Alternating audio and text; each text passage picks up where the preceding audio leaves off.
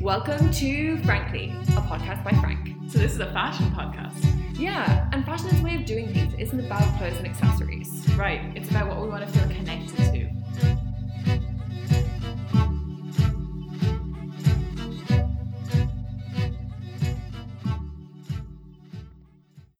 This episode is sponsored by Electronic Sheep. Electronic Sheep is a knitwear brand run by Dublin friends Helen Delaney and Brenda Ahern. Each season they take an inspiration from dolls' houses to old cowboy movies to their teenage nightclub haunts and create original illustrations which are woven into scarves, jumpers and jackets. You can recognise these pieces anywhere, as Brenda was telling us.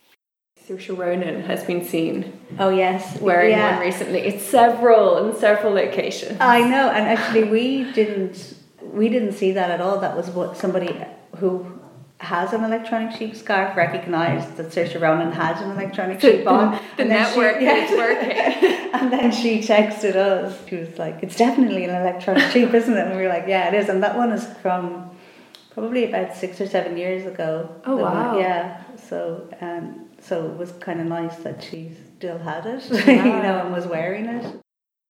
These are pieces that aren't just made by friends, but are bought by friends. Grace Moore had given her that scarf as a present, so she is friends with her too. Electronic Sheep, the friendship bracelets of knitwear.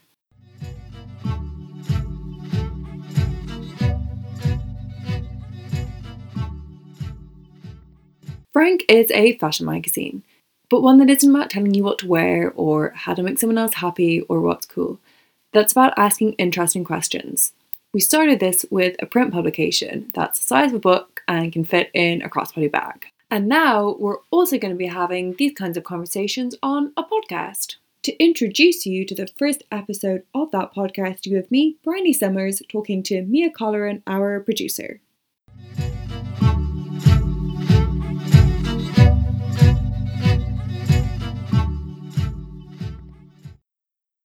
So we're in the studio today with Will Dunn, a long-time collaborator with Frank. And I really wanted to talk to you because we share a huge interest in fashion. We cover it from really different perspectives. So I want to know sort of the role that fashion and luxury has in your life. I want to know how you feel about the history of it. I want to know why we have different perspectives, how luxury is different for men and women. And I want to talk about what it ultimately comes down to for it. So I think if we start off with it, really kind of, I think our shared interest here comes, down to appreciating a good cobbler. You buy a good pair of shoes and you want them to see you through a good few years. And that's I know most of the time we meet for coffee and you've just been on an errand getting something fixed. Even today, you're wearing mended trousers. So. Which you confuse for the ink stains. And we're like, I have to take a picture immediately. But I think it is that thing of if you really appreciating what went into it, like how well crafted it is. But also I think there's something, like if you have something really nice you want it to last. But also I think there's a thing of it actually sort of improving with wear and mending. The idea that if you have something that's been with you for a while, it kind of adapts to you in some ways. And each of the blows it takes or something that needs to be mended becomes then this almost better than if you just bought it fresh. Yeah, there's something for me, especially with a pair of shoes, because they feel something that kind of carry you, so they have such a practical function. And there's something about kind of replacing the soles and you're kind of in it together.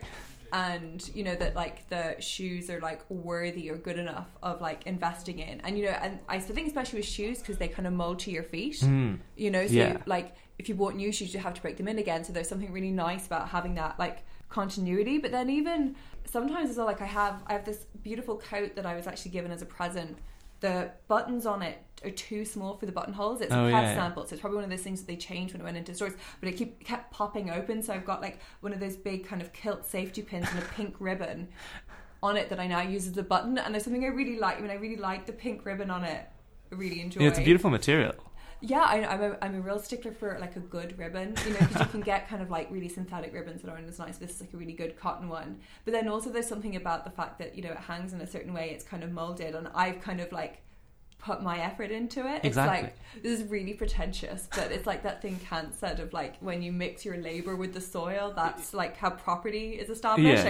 I properly own it because it's got something of mine on it, and even Yeah, and you've made it yours. Yeah. I think that's the idea as well, that there's something... That's what, I kind of mean about, I suppose, it not being the same as if you just bought it straight there. It has no character. It doesn't feel like it's really aged. I think all the best things, like with shoes, I think in particular, if they get weathered and worn, they always end up kind of a slightly different colour than when you started out. Not necessarily a worse one, though, just like, it's like taking on something.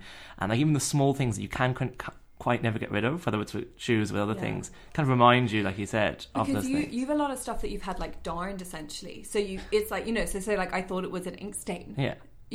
But you don't feel there's anything wrong with that at all. You don't feel there are like imperfections or problems on your clothes. I think it depends always how it ends up coming out. If it looks a bit too like that, but there's some things. I think there's some things where they really do feel like this is an enhancement, but they really feel like they're the extension of like the practicality, like it's been well used and well worn and can take the blow and come back from it. And I suppose that doesn't feel like an imperfection. That shows that the thing is much better than, I don't know, if it never had any of that. If it just felt like it would feel less like, it would feel less like, as you said, like a part of yourself, like you've really, like less like it's been made your own. But is there something as well, I mean, you probably wouldn't bother fixing everything. No, yeah.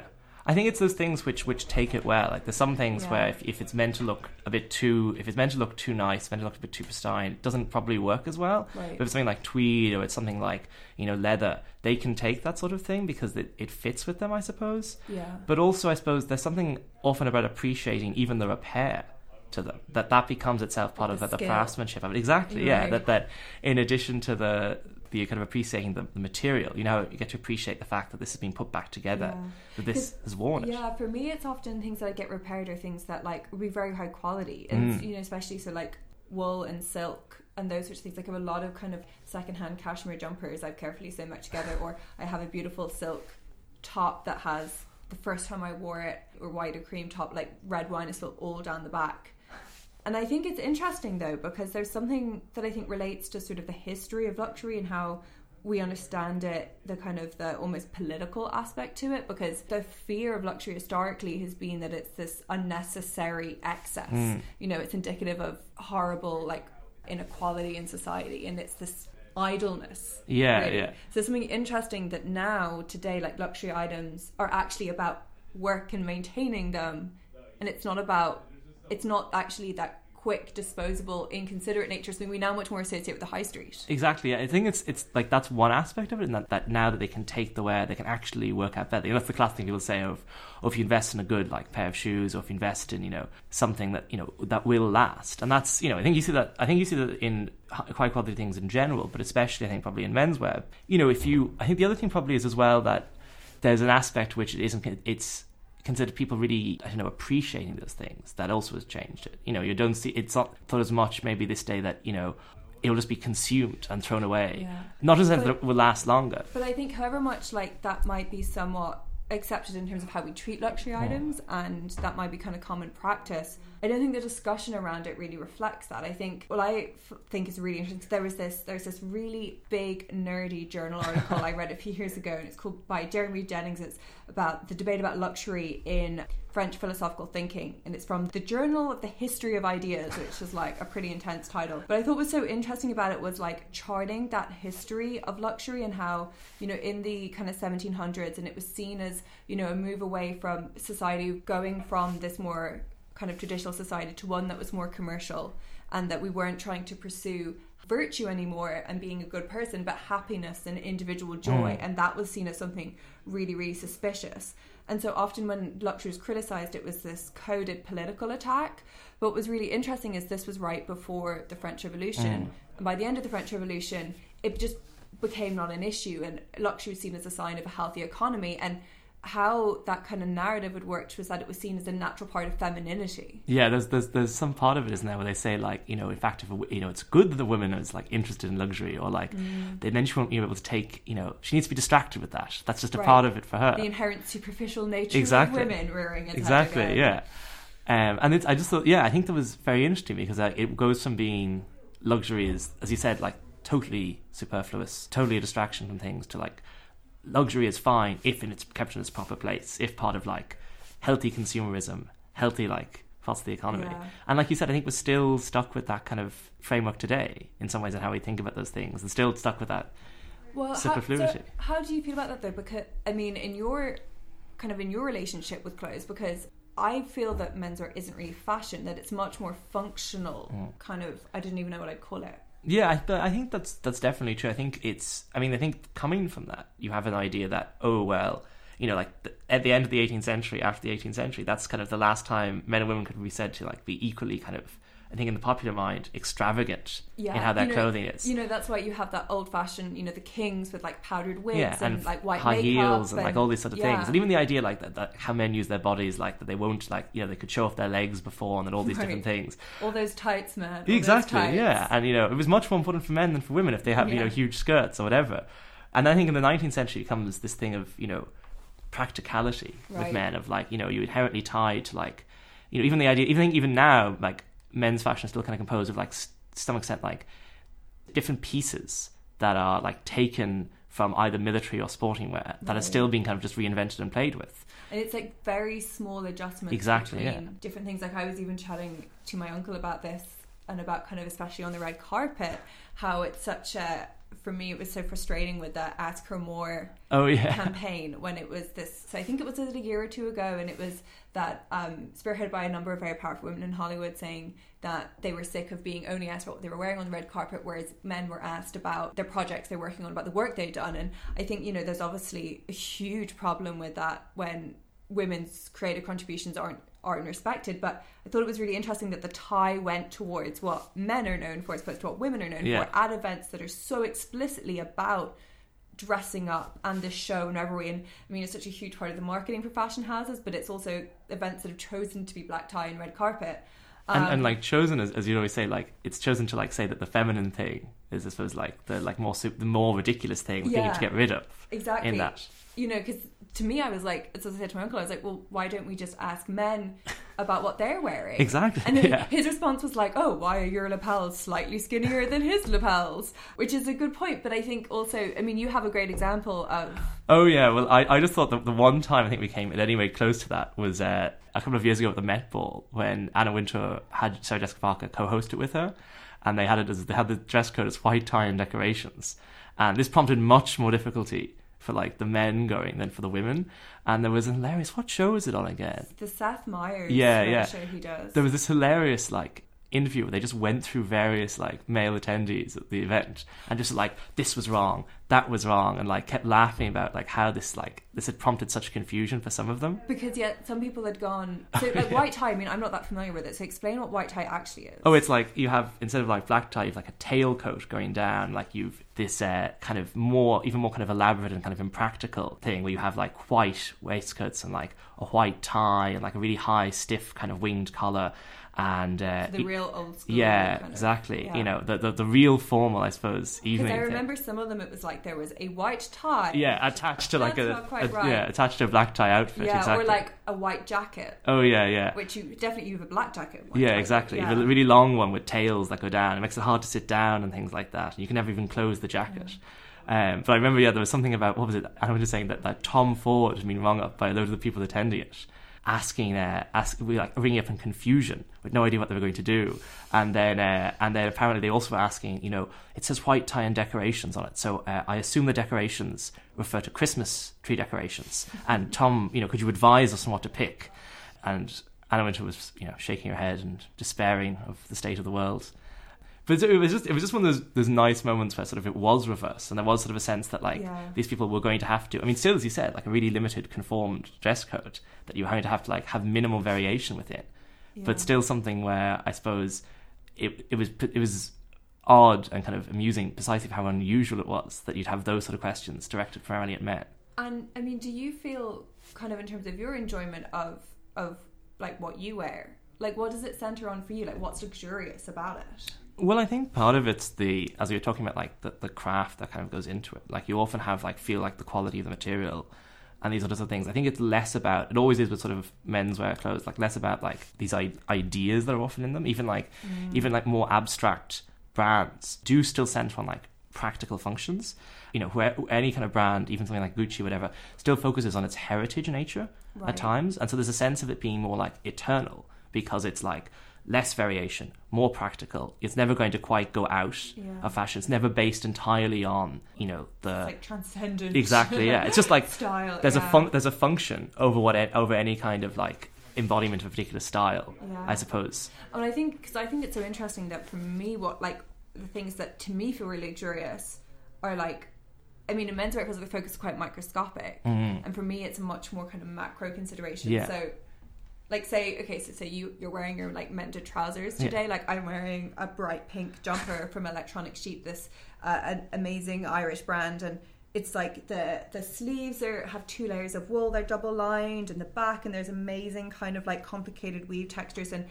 But the main thing is that it's got this like amazing illustration of a cowboy boot in the front, and it's like really bright pink. And to me, that feels luxurious because the pinkness, the cowboy boot, aren't functional. They're just there for the sake of it. There's no real need for them, and that to me is so fun. And that's what I think when I feel like I'm wearing my favorite outfits are things that have something a little bit like insane or not quite rational. Yeah.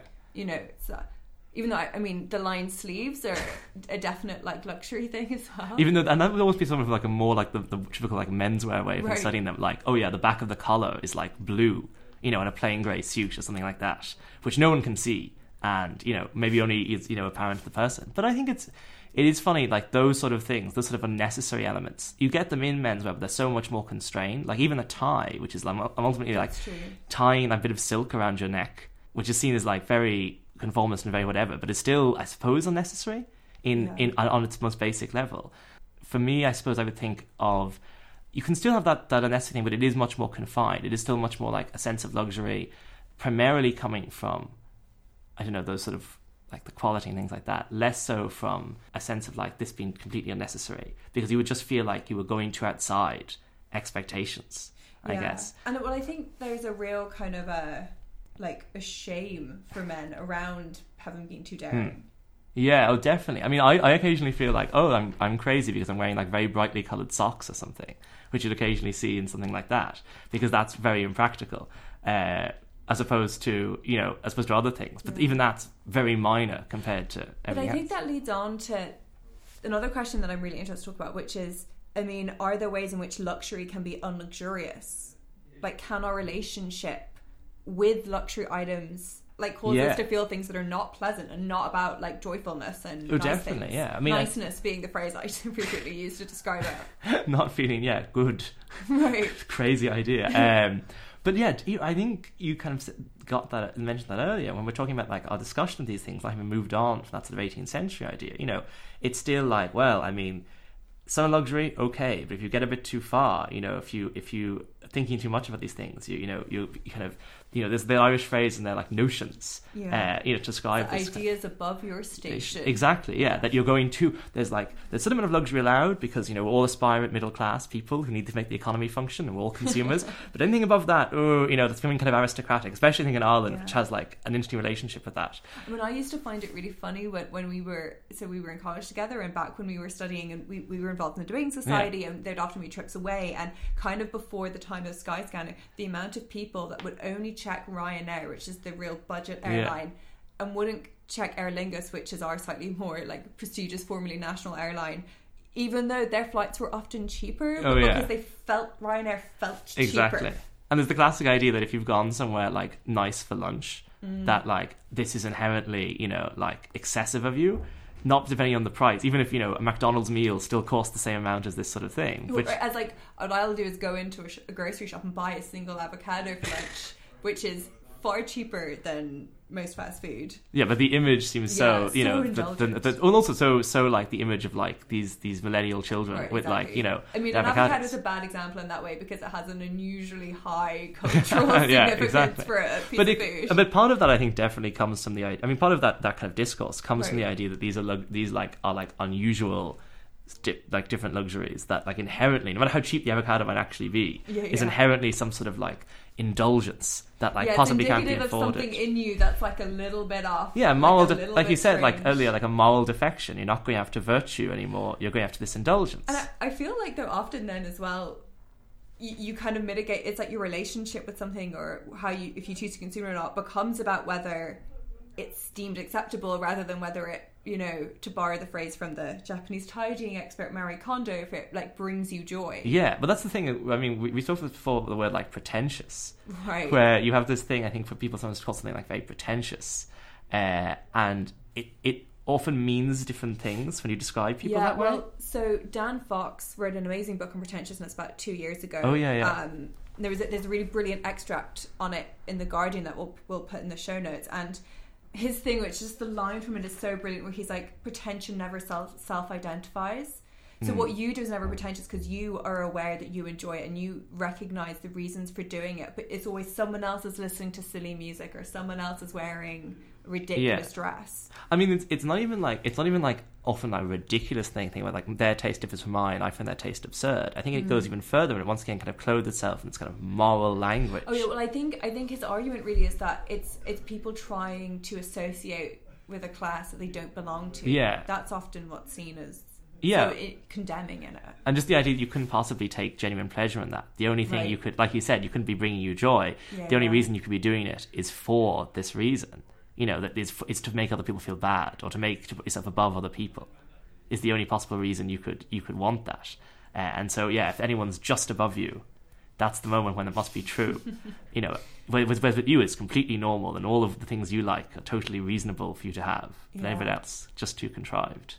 And I think it's interesting because was it about 2 weeks ago now we went to, the Royal Hibernian Academy in Dublin have Grayson Perry's taste tapestries on display at the moment. Absolutely fantastic. So amazing. And also really nice because years ago you got me to watch the documentaries on Channel 4 about how he made them. So it's really cool to see them in person because the scale of them is so big as well, and the detail is really phenomenal. And it's so interesting because he has 2 tapestries for each class, and in them there's just such a presence of material culture. So you really notice it, I think, in the middle class ones where there's like Cath Kidston, there's like the Penguin book mugs, and then there's like a car crash in one of the upper class with a Louis Vuitton handbag and spilled out all over the side. And it's like each of these worlds have their own, I don't know what you call it, not even brands or markers, but they have their own like culture of taste, I suppose. Isn't it? That's the point. I mean, I think it was the program itself was fantastic because he goes around and visits different working class, middle class, upper class people,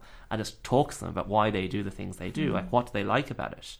And there was a great kind of sense of validating people's different desires, and within it, but also contrasting them. Like even the idea that in the middle class one, there was a particular sense of like, oh, you couldn't be too ostentatious in this particular way, and you couldn't do things in that way. I think the middle class one was really interesting because it was kind of more diverse. Yeah. In that there were very distinct forms of like middle class identity, and I think he talked about the narcissism of small differences and how people who are really close to you like highlight how different you actually are from them. Exactly. More. And then there was like that versus like a kind of more kind of bookishly cultural kind of like middle class quality. And the same kind of then with the upper classes then kind of feigning this kind of not caring at all about their situation. Well, there was 2 extremes because there was the really traditional kind of like threadbare carpet country house vibe, and then there was the like I've really made it and I have like a Bentley and a Louis Vuitton bag thing. And it's interesting because like I guess between the 6 tapestries it starts with the working class background, and it's this kind of young boy in one of those tapestries, and it's kind of about his like journey through. It feels like it starts off kind of more unified, where he feels separate from a culture that's quite hyper masculine, more kind of rigid in a sense, and then things like he's more there on the margin as his journey goes through, and he's kind of finding his way through these different worlds in a sense. But I think it's interesting as well to kind of, like, is there something universal beyond? So everyone is always going to be in their own world, and whether it's kind of like you're going out top, or it's a super blingy handbag, or it's like a Cath Kidston, like tote bag. Are all of these things ultimately trying to bring the same thing into our lives? I think so. I think it's that kind of sense of appreciation that often takes you out of the present moment. Like one of the things you can kind of think about is when people really sort of appreciate something, really have that sense of luxury from it. There's a sense with them, now whether that's true or not, that like everyone should appreciate this. This is just like a really great thing, that this has like such value to it, which isn't true, I suppose, with other things, where it might be more like, I think, where it just feels like, oh, I'm consuming this thing, I'm doing this thing because it's necessary.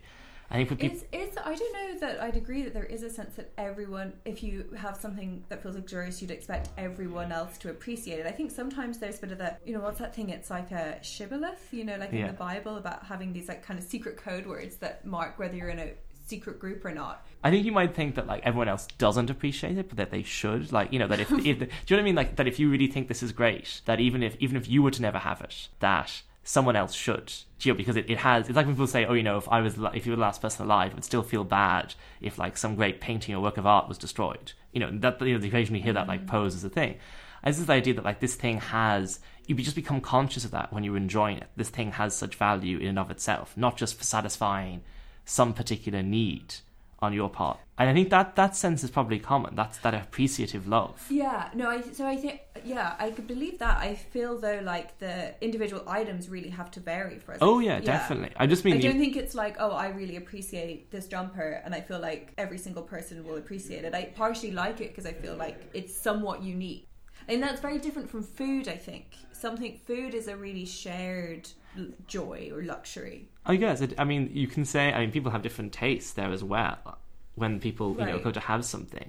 I think you know what you mean, because there's possibly less diversity in some ways with people's tastes. And that thus it feels more like people sharing it. But, you know, in the same way that I'm sure if someone said, this is an excellent glass of wine, you know, I really think it's important that, like, someone else savor this glass of wine, even though lots of people probably wouldn't then like that glass of wine. But that's what, like, you know, the person who really appreciates that glass of wine is probably thinking when they savor it. It's this sense that this is something worth and value on its own, not just that, like, I wanted to have a drink or I want to relax in that sort of way.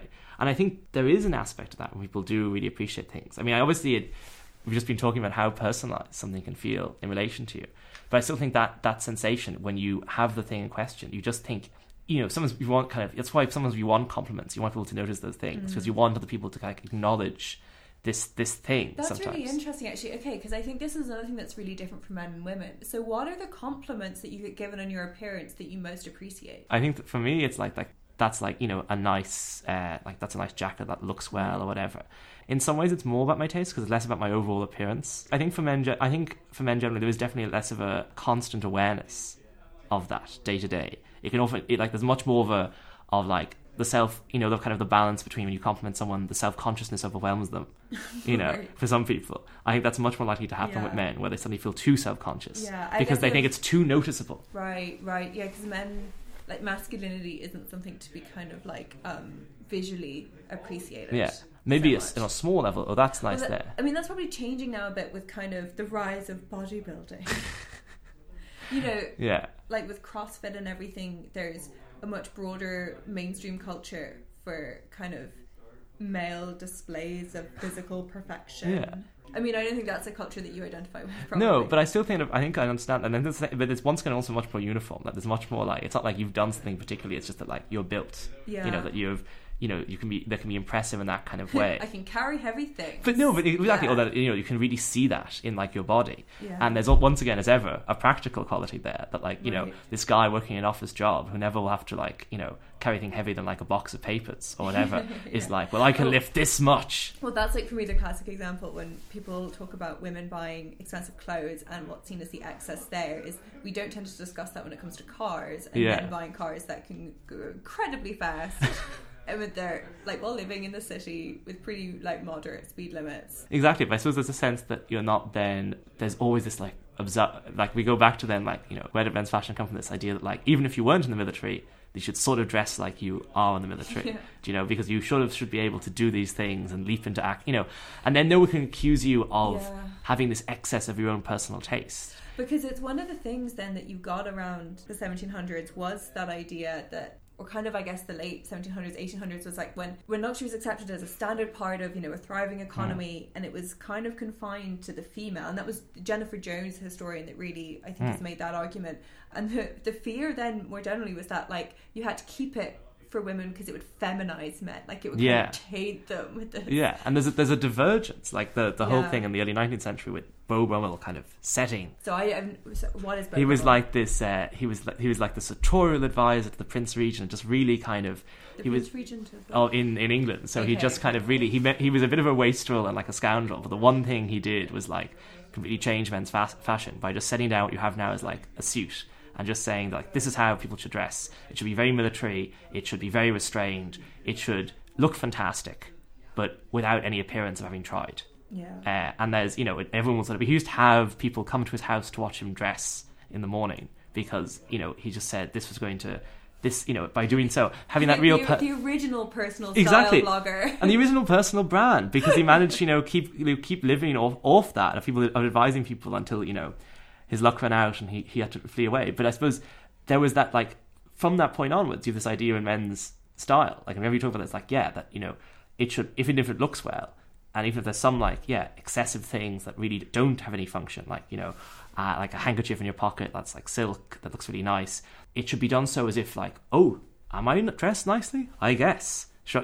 that should be the kind of the default sense by which men and John, not too put together, not too, contrived.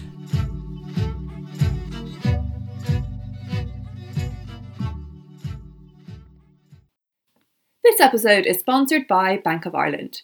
Bank of Ireland supports businesses and startups through Workbench, a unique concept which connects entrepreneurs, branch, and community by offering free, dedicated space for co-working, seminars, clinics, and events to encourage innovation and new ideas.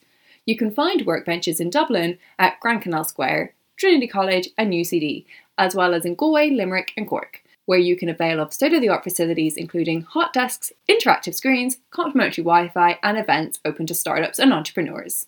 For more information, visit bankofireland.com.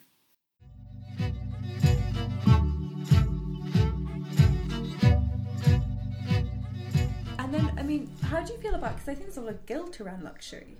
Oh yeah, I think we've been saying, if there's a sense that, like, people, two reasons, I think partly that people feel they're being impractical, like we said, and also that people feel, on the other end, that people feel like the way in which they're being luxurious, the way in which they're being slightly impractical, is going too far outside, the norm or whatever. And so people then end up feeling really guilty that they've, overspent on those avocados, or that they've, that they're buying a house, whatever, or that they've, I suppose, the things that they've chosen aren't immediately comprehensible to someone else. And it seems like, I think particularly with men, like, it seems like an excessive amount of, like, personal taste on their part to go particularly for that. To go, instead of just spending money in, like, more obvious ways, still the same amount of money, perhaps, as we said, or possibly even more, but not in more readily understandable ways. Do you feel, luxury items, which feels like such a kind of silly way to refer to them, but does luxury have a role in, like, well-being for you at all? I know for me, like, kind of wearing kind of, like, I have people are surprised that I have a very, very small wardrobe. Like, it is like a really standard size wardrobe and everything fits hanging up. People are astounded, partially because, like, I have no dead weight, like, everything there is quite, and then I have a drawer full of jumpers. But for me, putting on a nice clothes and, like, appreciating or having fabrics that I like, that I'm wearing, is a really important part of what makes me feel good. And that kind of, those things being a bit more special, having a bit of care in them. And even, like, I'm really nerdy about laundry. Like, I love washing stuff, hand washing things, buying kind of, like, natural stain removers for, fancy silk tops and stuff. I was going to say earlier when we were talking about, you mentioned, like, the silk top with the wine on it. It's like, it feels a little bit like, a little bit like same as, like, mending shoes and things, except you're doing it yourself. There's a sudden sense of, like, caring for these things you really like, feeling like you've really done, you get that tricky stain out, having, like, won it back in a sense. Well, what I like as well is, say, what I find really interesting is a lot of natural fibres, so especially wool and silk, which are, they're animal byproducts. I think people always forget that, like, silk's actually from silkworms, and they tend to seem to almost, like, clean themselves. There's so many times I've put something in, like, a bag to hand wash it, and I leave it there for a few weeks, and I go back and the stain is really, really removed. And there's this kind of sense that they kind of have a little bit of a life of their own, and there's something interesting about that. Well, that's always the most obvious thing with, like, leather, where it's like a skin. If you would, people occasionally, if they, like, mistreat leather items, like, it's like, would you treat your skin like that? Because that's what it is. It's dead skin. So if you treat that badly, you're going to find that it will suffer in the same way that, like, skin would. Right. That's something nice thing about having, like, really nice, like, if you have really nice tweed as well, and you get, like, a stain in it, you can often just brush it off, because the way the material sits, it's hard for things to soak into it.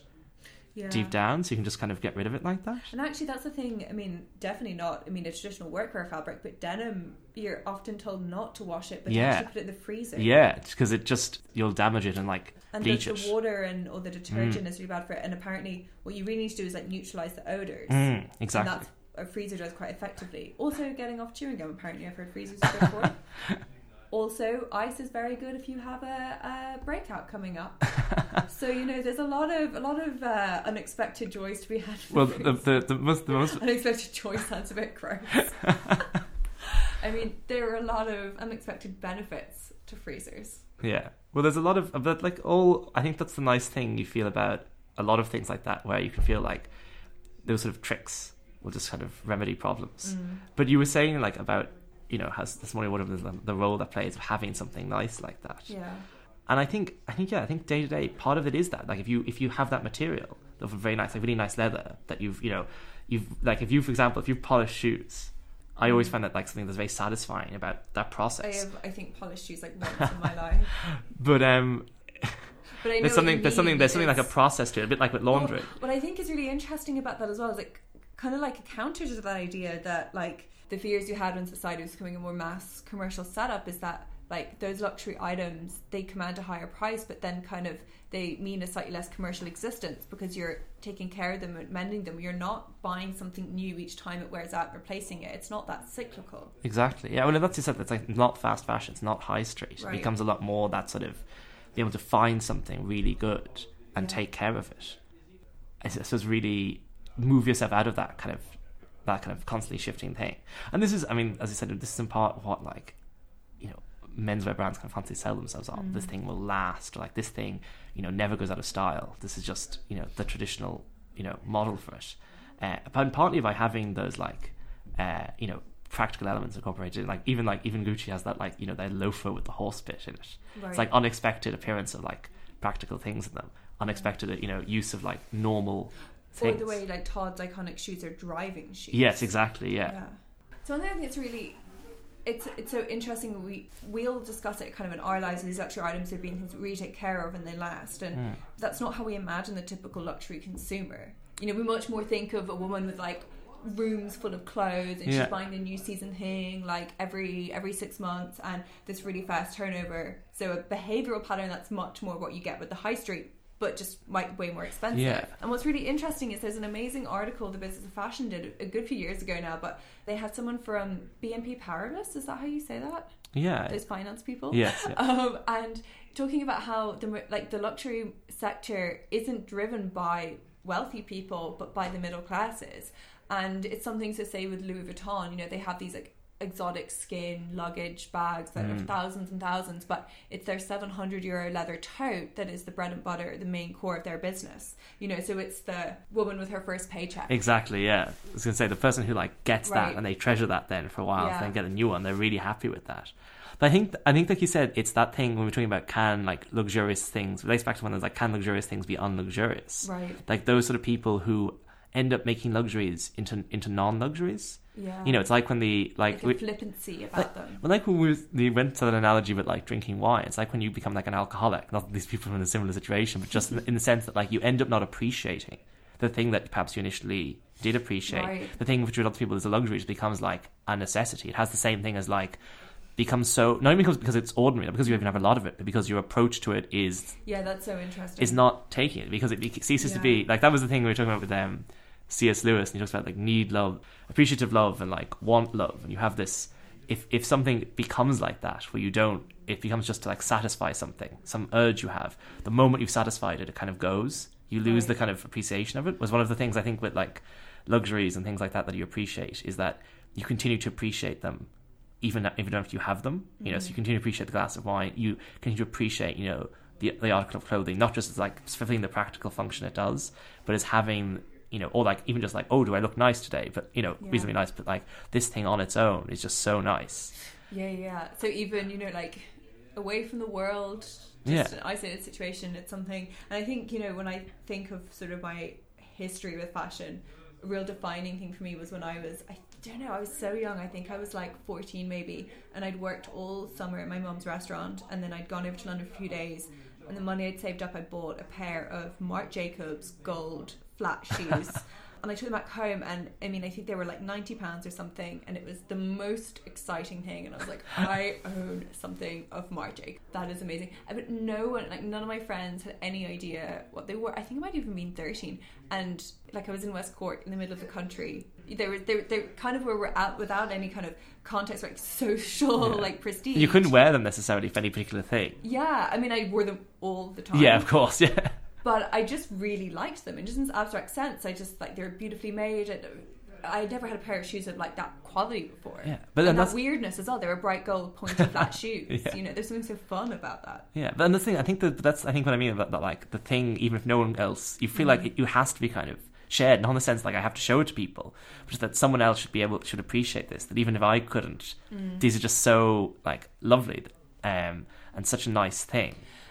And I think actually an interesting kind of carry on from that is, so I'm a huge fan of Brené Brown, the TED Talk phenomenon, social researcher. And one of the things she talks about, and she actually talks about this in relation to sort of chocolate often, or I think TV, a lot of these things that we use to kind of, quote, make ourselves feel better. And she's saying, you know, you could have one square of chocolate and it could be the most joyful experience about such kind of like appreciation. Or you could, you know, but that's very different from like downing a chocolate bar before you go into like a stressful meeting with your boss, because you're trying to exactly ease the pain of it. But it's that thing, like that's like the C.S. Lewis thing, distinction again between like, you know, that kind of that like want, you have that want of chocolate. The moment you have it, it's got the appreciation's gone. Like, it feels like you're sick and a bit disgusted. Yeah, I'm happy I've quenched my desire for like sugar and like chocolate, but that's like gone. Same way if you have a glass of water, or I'm not thirsty. It's not like I really appreciate that, and even a few minutes after, like you've swallowed the chocolate, you can still just think, God, how lovely was that, and like how nice is chocolate, because you kind of that appreciation of it. So even the same thing, even like if exactly the same person, you can somehow like, I think it's like, I suppose it's kind of a mindfulness about how you consume it. And like that's the thing, I suppose, with luxuries, that they kind of inspire that sort of mindfulness in them, because of what your relationship to them is in part, but also because of something about themselves. That's interesting, because it links back to that kind of the fashion with a capital F, the more kind of female culture around clothing, because it's that difficulty in understanding it. It's like, oh, this isn't an easy functional white shirt or a grey jumper. This is something that's like requiring a bit more care and attention. So kind of what I'm describing is what for me makes something luxurious is it's that same principle. Yeah. Actually, is what. It's not just ticking the box. Yeah. Yeah. It has something else to it. Yeah. I think it has exactly that kind of interesting kind of qualities. And for you, do you think there could be something that's quite plain that could still ever be a luxury? Oh, definitely. Yeah. I mean, I love a good white silk shirt. Exactly, well. yeah. I've gone through a phase where I think I satisfied those more basic needs and desires, and then started building in kind of like pieces into my wardrobe. Classic wardrobe building advice. Yeah, exactly. Many a style blog written with that. But I think that's a nice way to end. If maybe you can list for me 3 things in the past week that have been luxuries that have brought you joy in that way. Well, definitely, you know, newly repaired trousers. What could be better? I also recently, to also tie back, I polished some shoes, and every time going out, the fact that they have a smell, even after a day in, let's say, the rain, there's still a smell off them, there's still like a very texture of them, that brought me joy. And I think as well, I had a very nice cup of coffee 2 days ago, and it wasn't even like I needed caffeine. It started with that, but it got to much more just wallowing in the caffeine.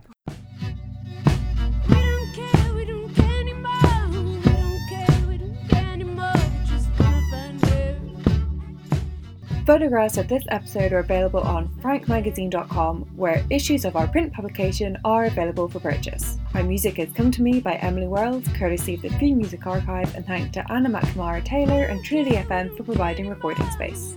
Your host was me, Bryony Summers, and our editor was Emma Costello.